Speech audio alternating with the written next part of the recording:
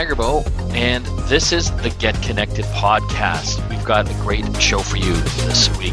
We're going to be talking about the Facebook breach. Yes, another one. I think almost 500 million more and counting. Everything from phone numbers to birth dates. We'll tell you what you can do to see if you were affected by it. Also, dark patterns. These are tricks used in websites and apps that make you do things you didn't mean to do, like buying or signing up for something. We've seen Donald Trump and his organization, his campaign, use it recently as well to trick his supporters into literally contributing thousands of dollars more than they initially wanted to. Well, it's now time to get connected. We're live with Get Connected. Mike Agerbo here with my good friend John Beeler. We've got an interesting show today. Later on, we will open up the mailbag, taking your questions and answering them on air.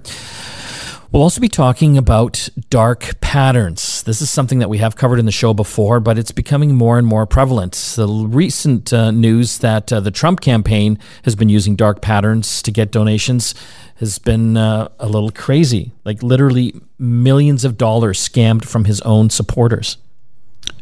Shock and surprise. We're going to be covering what happened there and some of the different types of dark patterns used on websites to lure you in, either to get you to pay more money or give up more of your private information, and what you can do about it.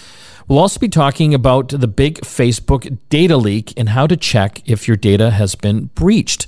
I think, was it almost half a billion accounts? Over 533 million accounts. That is insane. Across 106 different countries. It never ends, eh? Our information is just not really, I don't feel protected.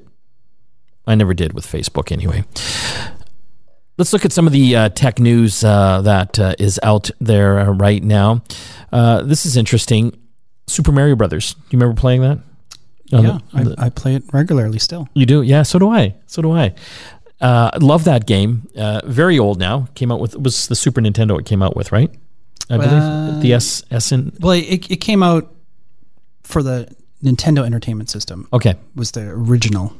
Well, the most expensive video game ever sold now, it's a sealed copy of it, sold for $660,000 US. Do you have one in your garage still sealed? No.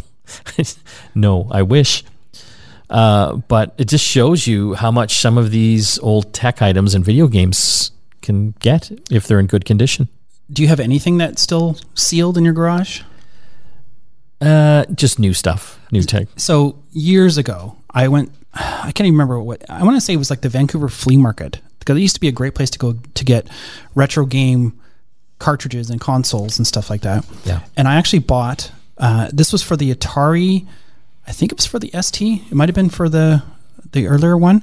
Do you remember Track and Field? Yes. The video game? Yeah. They actually came out with a pack you could buy that actually had, it was basically like a little, about the size of a brick. Yeah. And it had a start button and two left and right buttons. Yeah, so you could hit them to run. Basically, it's where the term button mashing came from, basically. Yeah. And I actually bought a couple of them, and they were still sealed. What? Yeah. I mean, they're not as sexy as Mario and things like that, but the fact that it's a custom controller. Do you still have them? I have one that's been opened because I wanted to play it. Yeah. But I have one that's still sealed. I wonder how much that's worth. Probably about $6. Speaking of retro, it's interesting. We're actually shooting a new television series for TELUS TV that will be coming out in the summer called Get Connected Tech Talk. Basically taking some of the most asked questions from our listeners and viewers and doing, some great segments around them. We did a great segment around retro computers. Yes.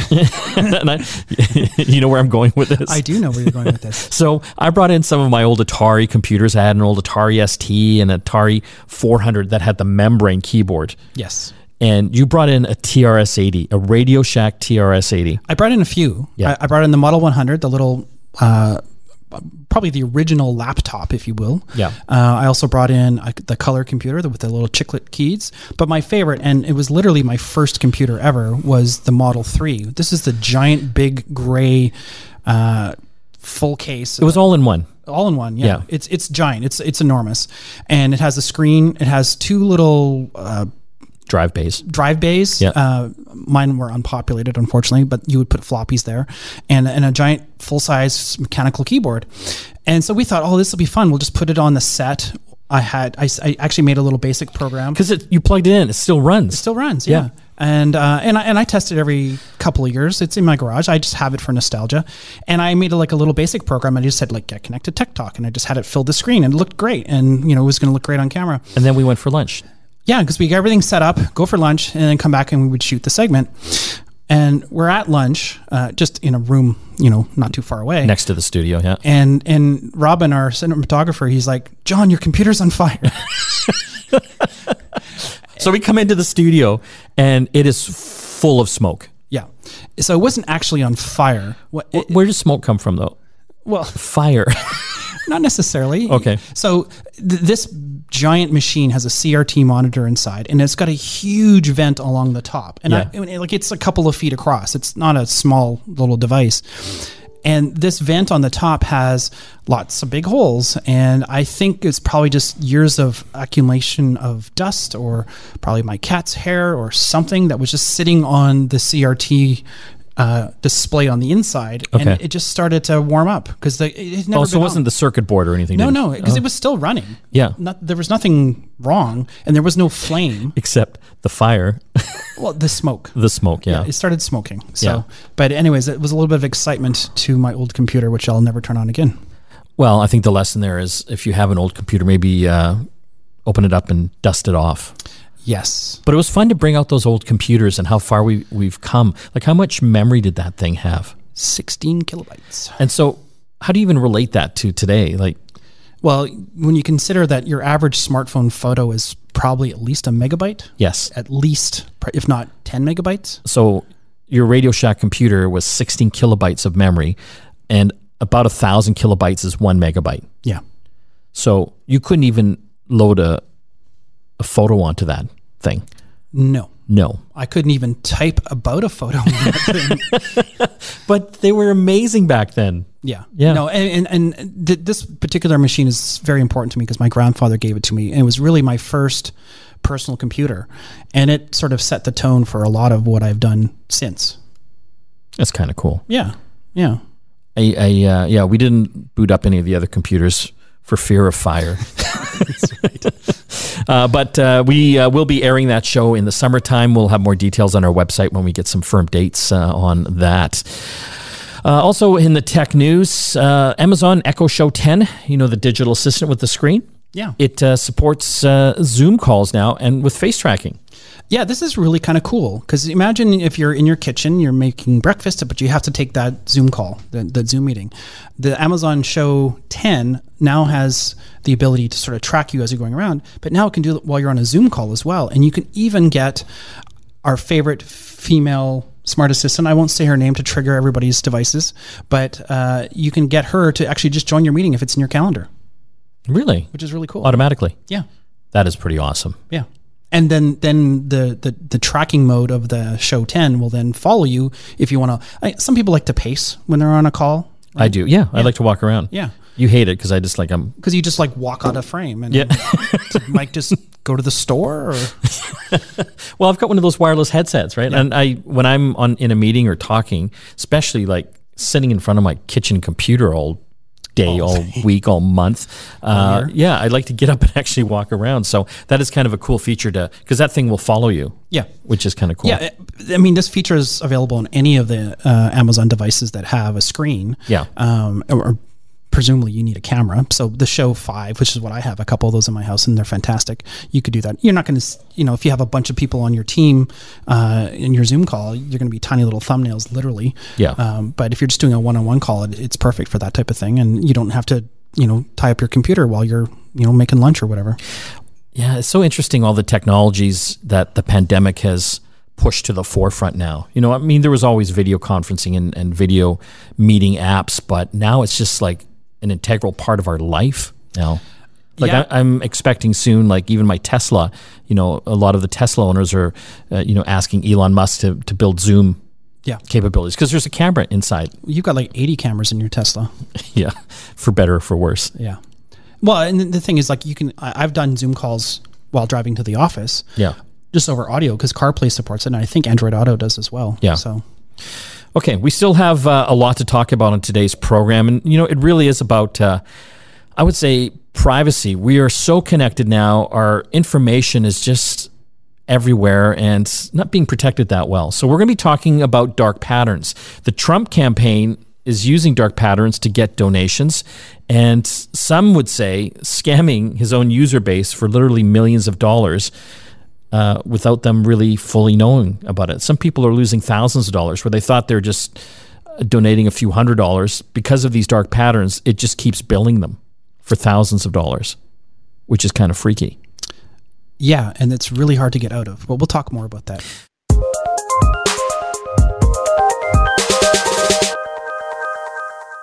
We're going to talk about Facebook now, as we do every other show, because somehow something's got leaked or they've done something bad.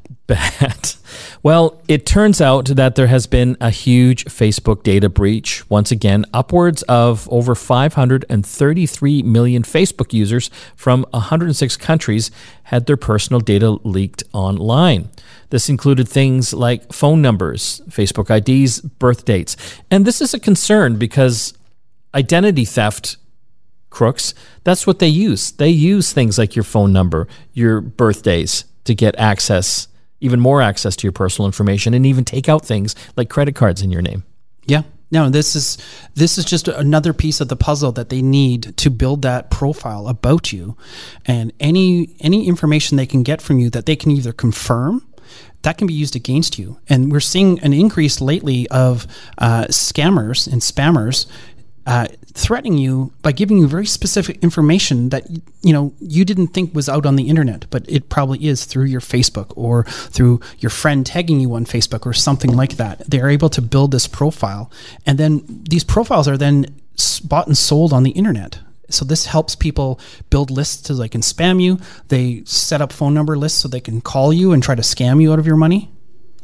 Yeah, and the problem is when they get access to things like your passwords, they then use software and bots and basically cycle through these passwords that they've got for you, for example, John, and go through all the other sites that you might visit, like banking sites, like e-commerce sites. But it's even bigger than just getting your password, right? The challenge is if they can build a big enough profile and have enough information about you, they don't even need your password. They'll just create a new account in your name. Very true. Right? And they'll take out a mortgage in your name for a property that you're not living at, or they'll buy a car or do some other big thing. And this is how identity theft happens. So one of the things that you can do to sort of see if you've been breached as part of this Facebook breach, I looked and I couldn't find any definitive information that Canada was included in that list, but it seems kind of inevitable that we would have been. And so there's actually a really good website, and we've talked about this before. It's called Have I Been Pwned? And it's owned with a P instead of an O. PWNED. Yeah, .com. And you go there and you put in whatever contact information you think might be compromised. So if you have like an email or even your phone number, it'll show you where that stuff shows up on the dark web in these giant lists. So of ones that they know that have been breached. Yeah, and the interesting thing is it'll actually show you which services have been breached with those credentials. So, like Mike, you just did your phone number. Yes. And you're okay. Yeah, but I've put my email, I've put multiple emails in here, and I have been breached. Yeah. But it'll tell you what it was. And sometimes it's a low risk breach. Like, okay, so they've got my email, big deal. That's on our website, like that kind of thing. But it's when they have it on a service or a website that you didn't even think that you were part of, or it's something that is actually maybe critical, like your bank or something like that. And it'll actually show you where these things appear. And these are lists that are bought and sold on the internet, like we mentioned earlier. So this will show you that this particular site is looking at these lists that are circulating on the internet, and where can we actually triangulate and create a profile about Mike, for example. And they'll grab information from one website that he's given his information to that's had a breach, and then they'll take a little bit more information from somewhere else, and they'll build this fuller profile, and that can then be used to then either take advantage of your existing accounts or create new accounts for you that you don't even know about. I'm just looking on this site now, and I've typed in one of my email addresses, and it's not good. Like, yeah, there's 6 different Data breaches here. MGM Resorts, Slick Wraps, this kind of wraps for phones and things like that, and MyHeritage, a genealogy website that I've gone to before. Yeah. So, but that's the nice thing about this site, and it's safe to put your stuff in there because you're not giving up anything that isn't already out there. Apparently. And it'll tell you the circumstances of the breach, right? So some of these are older breaches, and they're probably less of a concern because maybe all you had on that particular site was your email address because you signed up for a newsletter or something like that. Where it's more of a concern is when you get a match for maybe a bigger site that maybe you know for a fact you have your credit card information on. So you need to sort of dive a little deeper. And this kind of gives you the Wikipedia view of that particular breach, the circumstances of it, what was known to be taken, compromised, and when it even happened. We're talking about data breaches, and I think I would have to say most people have probably been affected in one way or another. There's a site that we've gone to. It's called haveibeenpwned.com, and pwned is spelled Pwned. Haveibeenpwned.com. This is a great website. You simply type in your phone number or your email address, and it will give you a list of any websites that your phone number or email has been hacked or breached. So this just reemphasizes what we say all the time is make sure that if you're having, if you're creating an account on something that you're actually putting your credit card into, so any of the streaming services, any of those places, if you can, get a unique email address just for that service. Yeah. I mean, it becomes a little bit of a problem, but at least then you know, okay, well, I had a Netflix account that I only use my netflix@gmail.com account with. I'll know that if that particular email address gets compromised, I'll know who shared it as well. Yes. Right? Because that's the other thing is a lot of these places, they'll take your information to help you set up an account, even if it's something you're not even paying for, especially if you're not paying for it. That means you're the product, not the service. And there is no free lunch. No, and they will sell that list of mail or email addresses, and then somebody will use that to either create an account or compromise your account somewhere else. So a few lessons here. Have multiple email accounts for the different websites you're visiting.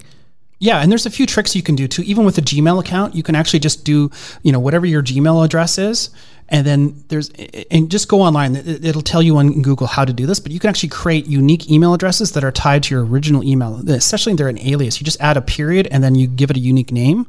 So some people do John@gmail.com. I'll put john.spam@gmail.com, and that will let me know that that's my spam account that I'm going to give away to a site that I don't care about. But it's still tied to your main account. It still comes into your main account. Yeah. Yeah. So there's very specific syntax. So just look it up before you do it. Just so you don't give away someone else's email address instead of yours. And most importantly, use different passwords for the websites you're using. Yeah, because all it takes is one of them to get this, and they're going to get all of your other accounts that you've used the same setup with.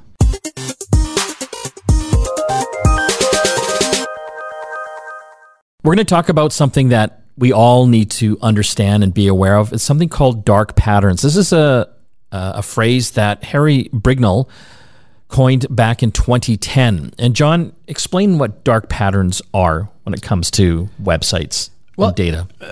There's a couple different ways it can be, sort of explained or approached. And typically it involves you either filling out a form or even just navigating a website. You never know, it's impossible to find a way to unsubscribe from a service or cancel the service. Oh, yeah. Right? Because they want to make it difficult so that you don't do it. They call that the Roach Motel. Yeah. It's easy to get in, but you never get out. Exactly. Yeah. So that's just one example of basically they make it really hard to get out of that system. It's kind of like how casinos are laid out, right? Like you can never get out of the casino because they want you to stay in there and keep spending money. Yeah. All the escalators go in, but there's no escalators or moving sidewalks going out. And God help you if you need a bathroom. Yes. But yeah, so that means there's a number of different styles. I'm not going to get into all of them, but if you just look up darkpatterns.org, you can see a breakdown of all of these things. And it's actually quite scary / disgusting how ruthless people are using these techniques to keep you in a subscription service. Sometimes you're filling in a form, and they'll actually have hidden checkboxes that'll opt you into things that you didn't even opt into. And that's what the Trump campaign has been doing since 2016, apparently. Yeah.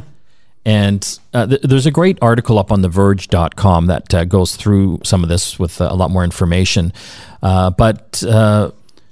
They basically are sending out, these emails and that contribution emails to get the supporters to obviously give money to the campaign. But buried in all of the fine text are checkboxes already checked for you saying, hey, keep me subscribing on a weekly or monthly basis. So even though you might have thought you're just donating one time, and there's like a bunch of examples in this article where, they just thought they're donating like $900, and later on they found out they've donated thousands of dollars. It's because they didn't go through all of the fine print. Well, and this is the scary thing, and we see this all the time. People, it's like, I can't get out of this. Like, well, you agreed to the terms and conditions. You just clicked the OK button. You didn't read the things. You didn't uncheck all the things that were pre-checked for you. And that's exactly what's happened here. And it's really scary when you're checking out from a donation thing that, you're trying to do some good. You're trying to support your candidate, whatever. I'm not going to judge you if you voted for Trump. Maybe I will, but the fact that they had all these pre-selected options, and I guarantee you these were very small, very difficult to read for like a normal person, unless you actually like zoomed in and read all the fine print. And some of these are like automatically subscribing on a weekly basis for donating additional hundreds of dollars. There's one example, someone who donated $500. He found out that his credit card actually was tapped for $3,000 before he was able to turn it off. So there's a conservative fundraising site that's processing these payments called WinRed, and apparently the banks and credit card companies, that the journalists, I think New York Times did something on this as well, have said that there are a huge amount of chargebacks, fraud claims, basically, from users that donated money but didn't realize they were donating way more than that they had signed up for. A Trump spokesperson, according to this article, admitted at least $19.7 million worth of its transactions had been disputed. Well, and the crazy thing too is if you saw WinRed on your credit card statement, you'd like, well, what's that? Yeah. They didn't disclose what the chargeback was for. So that means that you have to go then and call and figure out, and dispute the claim. So that's just more time and effort on your part and hassle. And, the interesting thing though is this particular company still made $5 million worth of payment processing fees from those that wanted refunds. Right. It's insane, John. Yeah. It's such a scam. And I can't believe that these people that are supporting him are being taken advantage of. And they just and they still give money. Yeah. It's insane. Yeah. Yeah. Forget the politics side, just the scummy nature of this approach. California has just passed a landmark privacy bill banning dark patterns last month, which is a step in the right direction, but they're still prevalent on thousands of websites out on the internet right now. Sadly, it's almost like a template for a lot of developers, and they want to try to keep you in. I mean, we have a subscription newsletter, and we make it very easy for you to opt out. Once you donate $100, I'm kidding. I'm kidding. No, but it's, I mean, a lot of online games are like this as well. Yeah. Have you ever subscribed to some of these online games and just can't get out? No, because I feel like they're going to be a scam. Yeah, well, exactly. And again, these dark patterns we're talking about, there's trick questions in there. Some of them are sneaking things into your basket as you're going through a purchasing cycle. This is great. A good example with software, like you're trying to download some software, and then because you haven't read the fine print, there are boxes that have already been checked off. Oh, you're also going to get this free antivirus software, or for another $10, here's this antivirus software, and it's just in your basket, and you just didn't even know about it. Well, and especially when you're doing an install of that software, that's also a dark pattern where they're like, oh, you want this shiny new application? Here's an additional couple of things we'll install in the background that will actually harvest all your keystrokes. Disguised ads are another way to get you to click on them. For example, they look like, maybe you're trying to download something, and I've seen this a million times. There are download buttons, like 3 other download buttons, but they're not the download button. They're actually an ad that take you somewhere else. Yeah. Yeah, especially any, downloading any kind of software or video or audio content. That's a common thing is these services will host that stuff, but how they get paid is they're expecting you to click on a couple of these bad ads. Another one is something called forced continuity. This is when your free trial with the service comes to an end and your credit cards start silently getting charged as well. And see, that you got to be careful, like, because there's a lot of these things out there, 3 months free, but they want your credit card. Yeah. The good ones will say no credit card needed to do the trial. There's not a lot of good ones out there, John. No.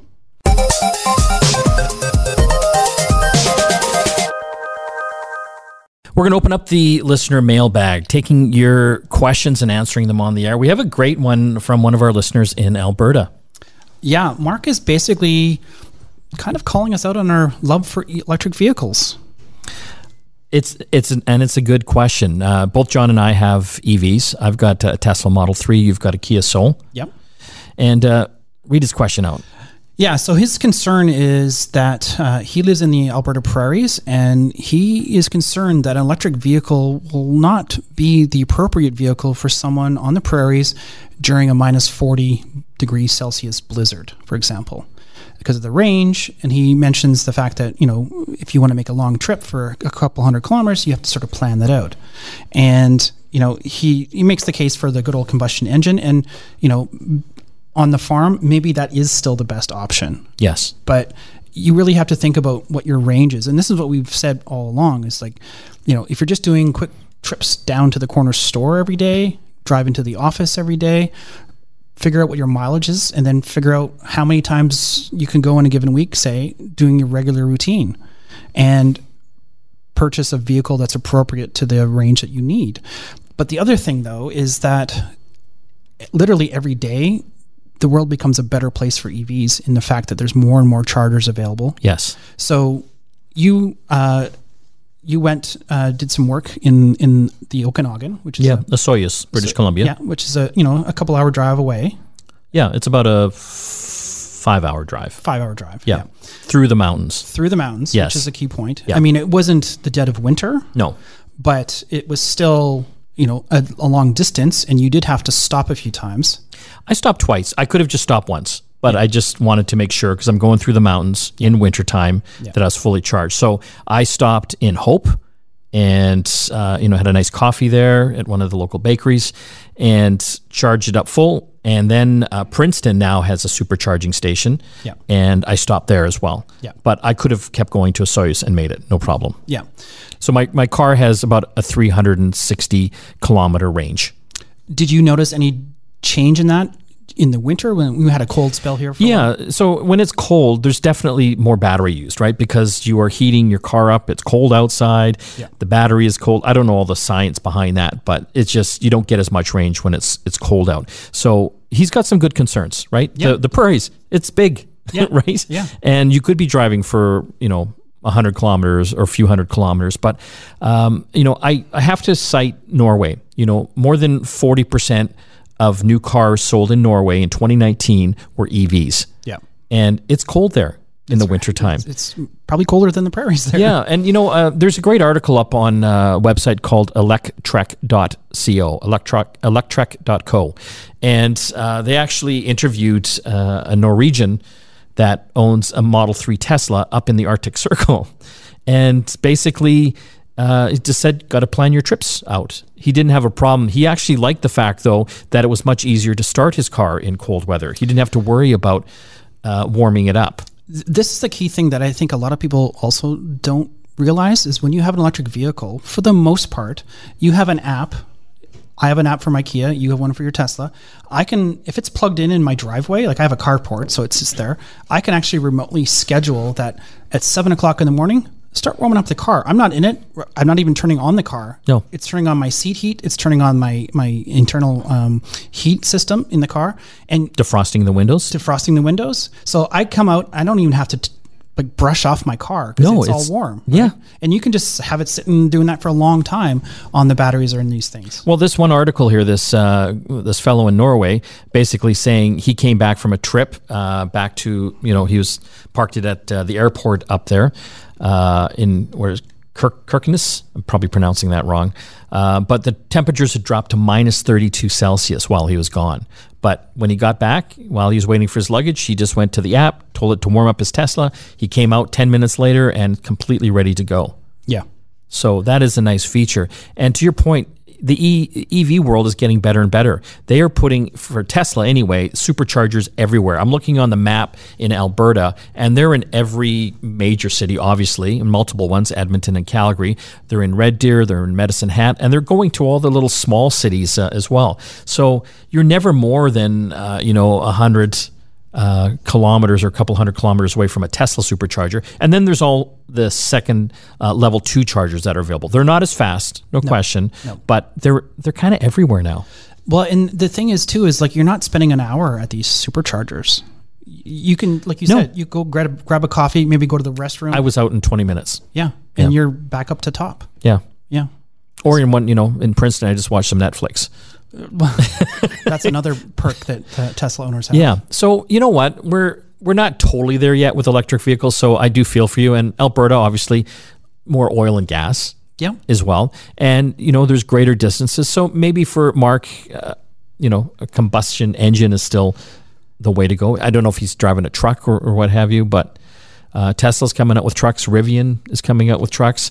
There's a new Hummer as well. I think the next 5 years will be interesting. You're going to get better and better EVs. Like mine only does 350 kilometers, but the newer cars, you can get 500 kilometers plus range on there. And when you get to that point, does range even matter anymore? You can pretty well get anywhere. Yeah. Well, and there's always chargers around.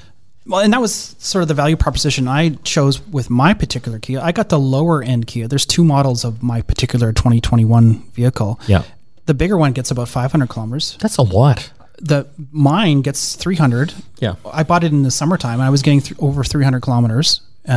In the wintertime, it dropped down to about 250 just because it was, and again, these are estimates. These aren't actuals because there's a lot of different variables and the car will actually tell you all that type of stuff. So no question. The range goes down in the wintertime when it's cold. Yeah. And does it get cold out in Alberta on the prairies? Hell yeah. Yeah. So you just got to look at your uses, right? How many kilometers are you driving a day? And you should look at it. Just maybe a gas car or truck is better for you right now, but I am saving so much on gas right now. It's insane, John. I'm saving thousands of dollars a year.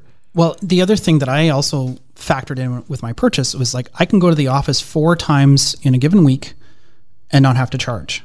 But the reality is I charge every night. It takes a much less time. I'm literally using a wall outlet. I'm not using a level 2 or a level 3 charger for this.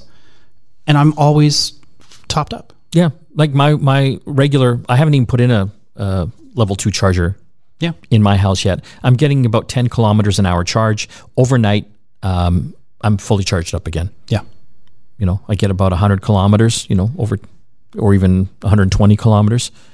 Yeah. I think the key message is that things are changing and they're going to be changing. Your gas station's also going to become your electricity station soon, if it hasn't already. And most shopping malls and that, they're building it in, right? And the great thing is the shopping malls are free. It's like, imagine going to a gas station and getting free gas just because you're wanting to go shopping at the mall nearby. Yeah. That's what I love about a lot of the malls. Well, the problem is I get sucked in and I'm start buying stuff. Well, that is the only downside right now. That is true. But it's not a big deal. No. At least in an urban center. Definitely Mark has a point. Maybe if he lives in a small, he doesn't tell us where he lives exactly, but he just says he lives in the prairies. If you live in Calgary or Edmonton or Red Deer, you're good. Yeah. I know I'm going to get hate mail about this, but Mark, let us know where you live and we'll have a chat. You might not be ready yet, but I'm saying in the next 5 years, there's going to be some compelling arguments to look at an electric vehicle, not only cost-wise, but so much more selection. That's the challenge right now. There's not huge amounts of selection out there, and the prices are high for them. Yeah. The other thing too is that a lot of these electric vehicles right now, except for maybe the Tesla, are just conversions from gas vehicles. Yeah. They're starting to come out with vehicles that have been designed from the ground up to be EVs, and that's going to change a lot of things.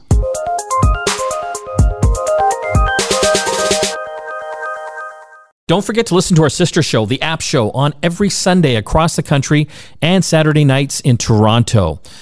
We have a great program on The App Show coming up.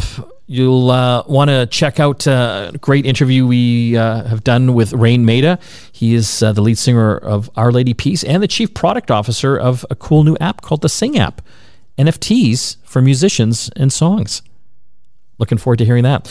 We'll also be talking with Ted Kritsonos about Grammarly. This is a great program/app that helps you write better. If you think you're writing well, you got to check out Grammarly. It'll take it to the next level.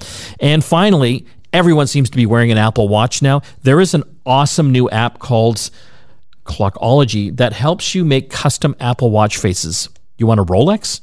Do you want Star Wars, Donkey Kong on your Apple Watch face? We're going to tell you how to do it. I want to thank John and Christina for helping put the show together. We will see you again next time. Hey, thanks for listening to the Get Connected podcast. If you like what you hear, subscribe, rate, and review us. You can find us on Apple Podcasts, Google Podcasts, Spotify, or CuriousCast.ca. If you want to get in touch with us, you got to check out our website, getconnectedmedia.com. We've always got great contests going there. You can drop us a line anytime. We'll see you again next time.